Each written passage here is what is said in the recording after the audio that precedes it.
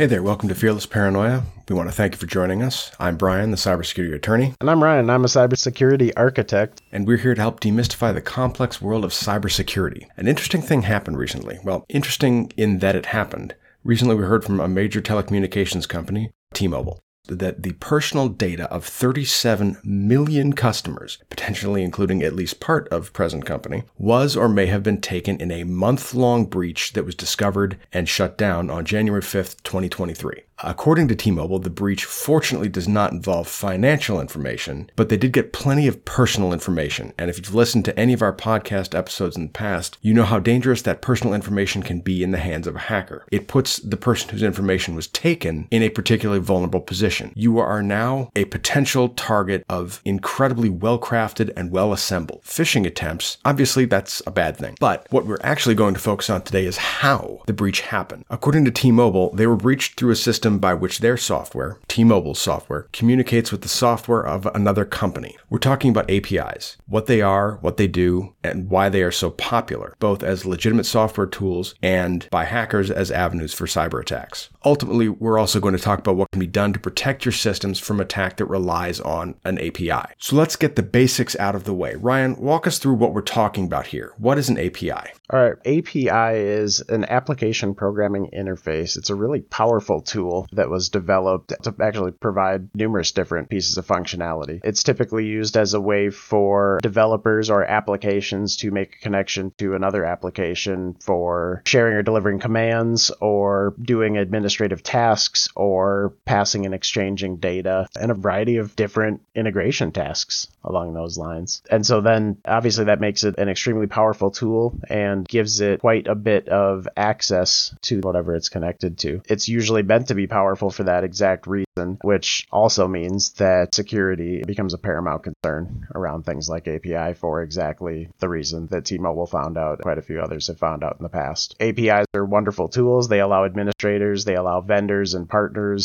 and different systems to really automate and make more efficient a lot of day-to-day practices. A lot of APIs are really kind of misunderstood, I guess, by the people that are utilizing them. And we don't mean that with any offense or anything to anybody, but there's a lot of them that are usually configured with too heavy privilege, with too light of a security posture, and not nearly enough auditing and logging and monitoring as there should be for a tool that's got this level of access and this level of privilege in an environment. I think it's useful to kind of understand what we're talking about when we talk about an API that has access that is too high or too broad to accomplish its specific purpose. One interesting use case that's in the news right now about APIs involves Twitter. Recently, Twitter has effectively cut off their API, or at least they've cut off the free version of their API that allowed programmers to connect to Twitter's platform.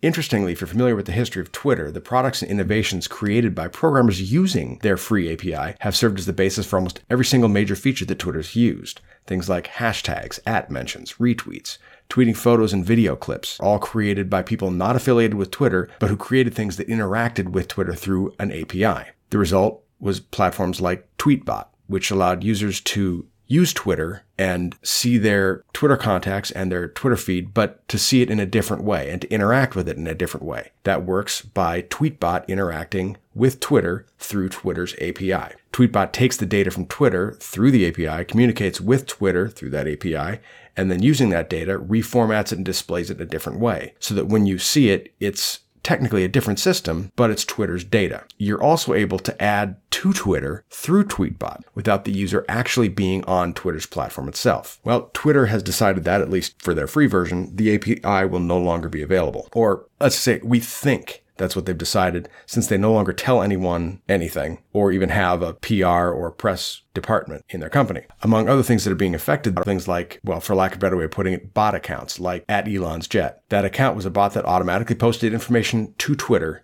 not by using Twitter directly, but by using information from a different application and then through Twitter's API, creating an automated tweet that shared that information. Without the free API, you'd have to get the information on Elon's jet where it's located, then log into your Twitter account, manually enter the information into a tweet, tweet it out every single time. Well, APIs are everywhere because they're incredibly useful. In fact, one thing I read recently, kind of interesting, said that 50% of the communication in business-to-business software So communication, these days you could almost say it's communications between businesses. 50% of it is expected to be done through APIs in 2023. That means as opposed to any other mechanism, including directly using a company's own software, companies are going to have their own version contact with the other company's software. So when we're talking about APIs, we're talking about a lot of stuff, things that do incredibly powerful and incredibly important things, and things that every single listener of this podcast, well, all four of you, use every day. It's a big deal. When we start talking about how these APIs have an excessive amount of authority and excessive amount of access, that's a big deal too. It can be really difficult for the average user to get a grasp of how that works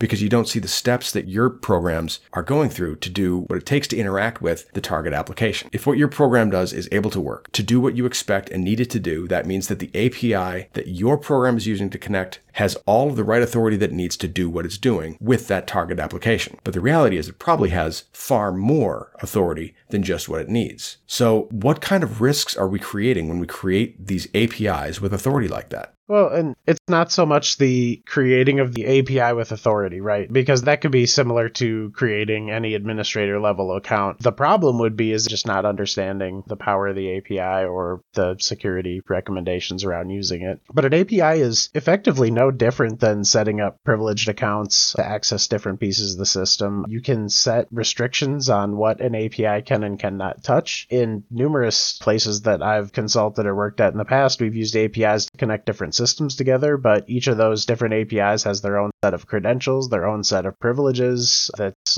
restricted down to what the application needs that it's connecting to avoid any sort of cross privilege or extra privilege from getting in place. And they've all got, again, separate credential sets, separate IDs and secrets to keep their access individual so that it can be individually logged, individually monitored. And in the case that it need be, if anything gets compromised, they can be individually cut off without having to, disrupt the entire service as a whole. Most APIs will start at its core from having access to everything so that those capabilities are there. But it comes down to the delegation of the access that you're giving the users of the API. That's really where the security measures need to be put in place. And then in the case of something like T-Mobile, where this was obviously a publicly accessible API, in some cases, you have too many vendors to vet them out and vet out their IP ranges, or you're allowing the general public, or you've got too many partners where that's just not feasible. And in that case, you have to be very diligent on the provisioning side and the monitoring side and just make sure that you really balance your security to the other end of that spectrum and watch and understand the activity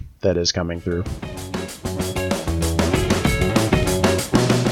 You're listening to the Fearless Paranoia podcast. For more information on keeping yourself, your family, and your company protected against cyber threats, check out the Resilience, Cybersecurity, and Data Privacy blog. If you're enjoying this podcast, please like and subscribe using any of your favorite podcast platforms. Also, please share this podcast with anyone you think would find it helpful or useful. We rely on listeners like you to help get the word out about this show, and we appreciate the support. Now, time for some more cybersecurity.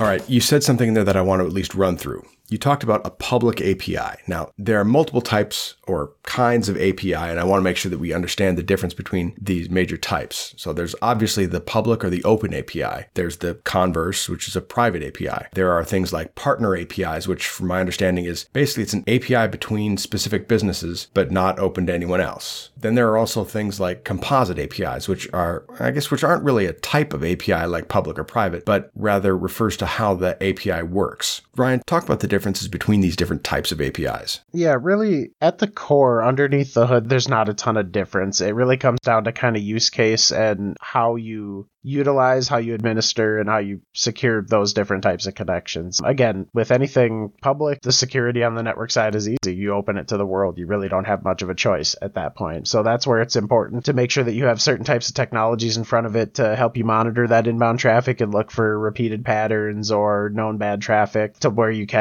capable of any sort of web application firewall or any sort of monitoring like that to at least see the traffic. But for a lot of those, the more important part is to really be watching for trends on the inside. So make sure that you're doing your general threat modeling around what's been seen on API traffic and is known being like general threats for APIs. You start to build your monitoring and your visibility around those types of trends to start with, and then just to look for other potential trends that could identify any anomalies. But really, with the open ones, it comes down to the fact that most of that data is really not planning on being secured in any sort of major fashion. And that makes it a little bit safer to kind of allow that open API to kind of run in place. But that's again where you start to see things like Twitter, where again, they're not really trying to secure a ton of information other than the basic controls that Twitter would have. So for the most part, that's open to the public. It's open to third parties to use. There's just general best practice and general accepted rules around its use. Same with any kind of terms and conditions that would be in place. Twitter, I think, is a pretty good example of that just because of the simple fact that a tweet by its very nature is public. It's something that doesn't need to be secured, at least beyond what it normally takes to access the tweets, because it's already public. Now, you do have your terms of service that govern what APIs are allowed to do, including sometimes what an API is allowed to use the information for. For example, you can't use the information or the system in an inappropriate way. If you're being abusive, you'll get blocked, really. Things like that would be a violation of the terms of service, and your access to the API will be cut off. But otherwise, it's information that doesn't need to be secured. And in a lot of cases, there's some APIs, some of those open public APIs like that are just, they don't have authentication on the front because they don't need it. The data behind there is meant to be openly, freely accessible.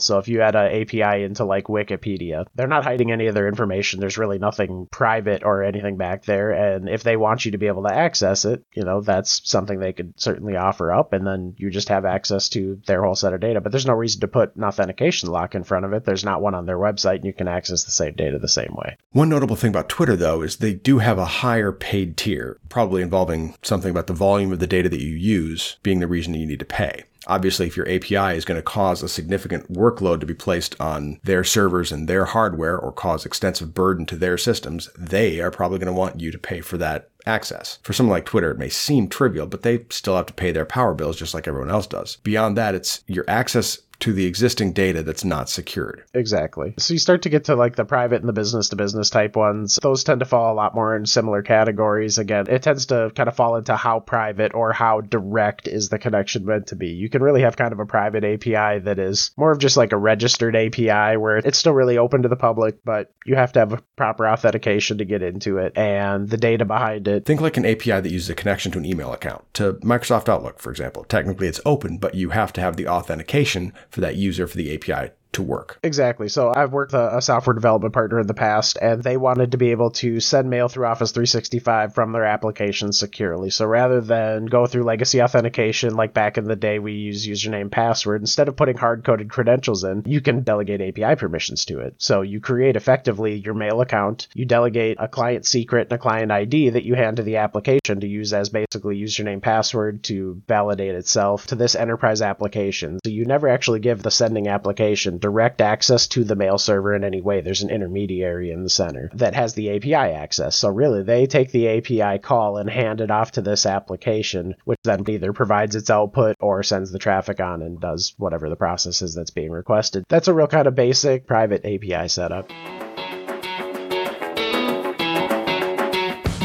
You're listening to the Fearless Paranoia podcast. We're here to help make the complex language of cybersecurity understandable. So if there are topics or issues that you'd like Ryan and I to break down in an episode, send us an email at info@fearlessparanoia.com or reach out to us on Facebook or LinkedIn. For more information about today's episode, be sure to check out fearlessparanoia.com, where you'll find a full transcript as well as links to helpful resources and any research and reports discussed during the episode.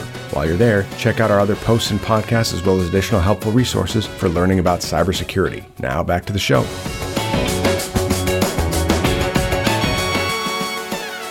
The funny thing is that Twitter can actually provide the example for that as well, with the ability to authenticate your access to other companies' services by using your Twitter account. Authenticate through Twitter. It's when you use your Twitter account, essentially, to serve as your login credentials for some other service. Just like you can use Gmail, authenticate through Gmail, authenticate through Facebook, authenticate through Instagram. Those platforms that allow you to use your account with them to log in to other services. And they want you to do it because usually it means they get access to the information that you share with the other service. But it's still your Twitter account to authenticate you to a third party. It's not public, and that the information that you're accessing is not publicly accessible, and you need credentials to log in. But it's also not entirely private. It's not solely within one organization. You are using Twitter to log into that other service. So yeah, these are things that I think people use every day. Yeah, API becomes part of a much bigger picture that we could spend a whole lot of time talking about, because API is really a connective tissue between numerous different technologies. And that's really what it is. It's not even a great technology just on its own, because to me it's similar to like scripting technologies. On their core, you can produce small tasks one-off with an API, and that's great. But really, the true power from API comes when you start to integrate that into other workflows and other applications and start building this bigger picture of data exchange that's secure and that's seamless and that's quick and accessible from all over, and gives you the ability to interact between applications without having to have a person sitting in the middle providing the privilege or providing that access between those. That's where you start to really kind of see that power, because it opens up a lot of capabilities for collaboration between business units, between different businesses, between different marketing and collaborative partners, creative partners. The opportunities are just endless, but really at the core, what we've done is we've built a language. This is a language that computers and technology uses to communicate with one another, and that really is the true power and the magic behind the API. It just means that with that power comes a lot of responsibility of making sure that if we are going to enable it, that we understand it, that we use it properly, and we secure it notably and understand what the responsibility is if we fail to check those boxes before enabling that tool.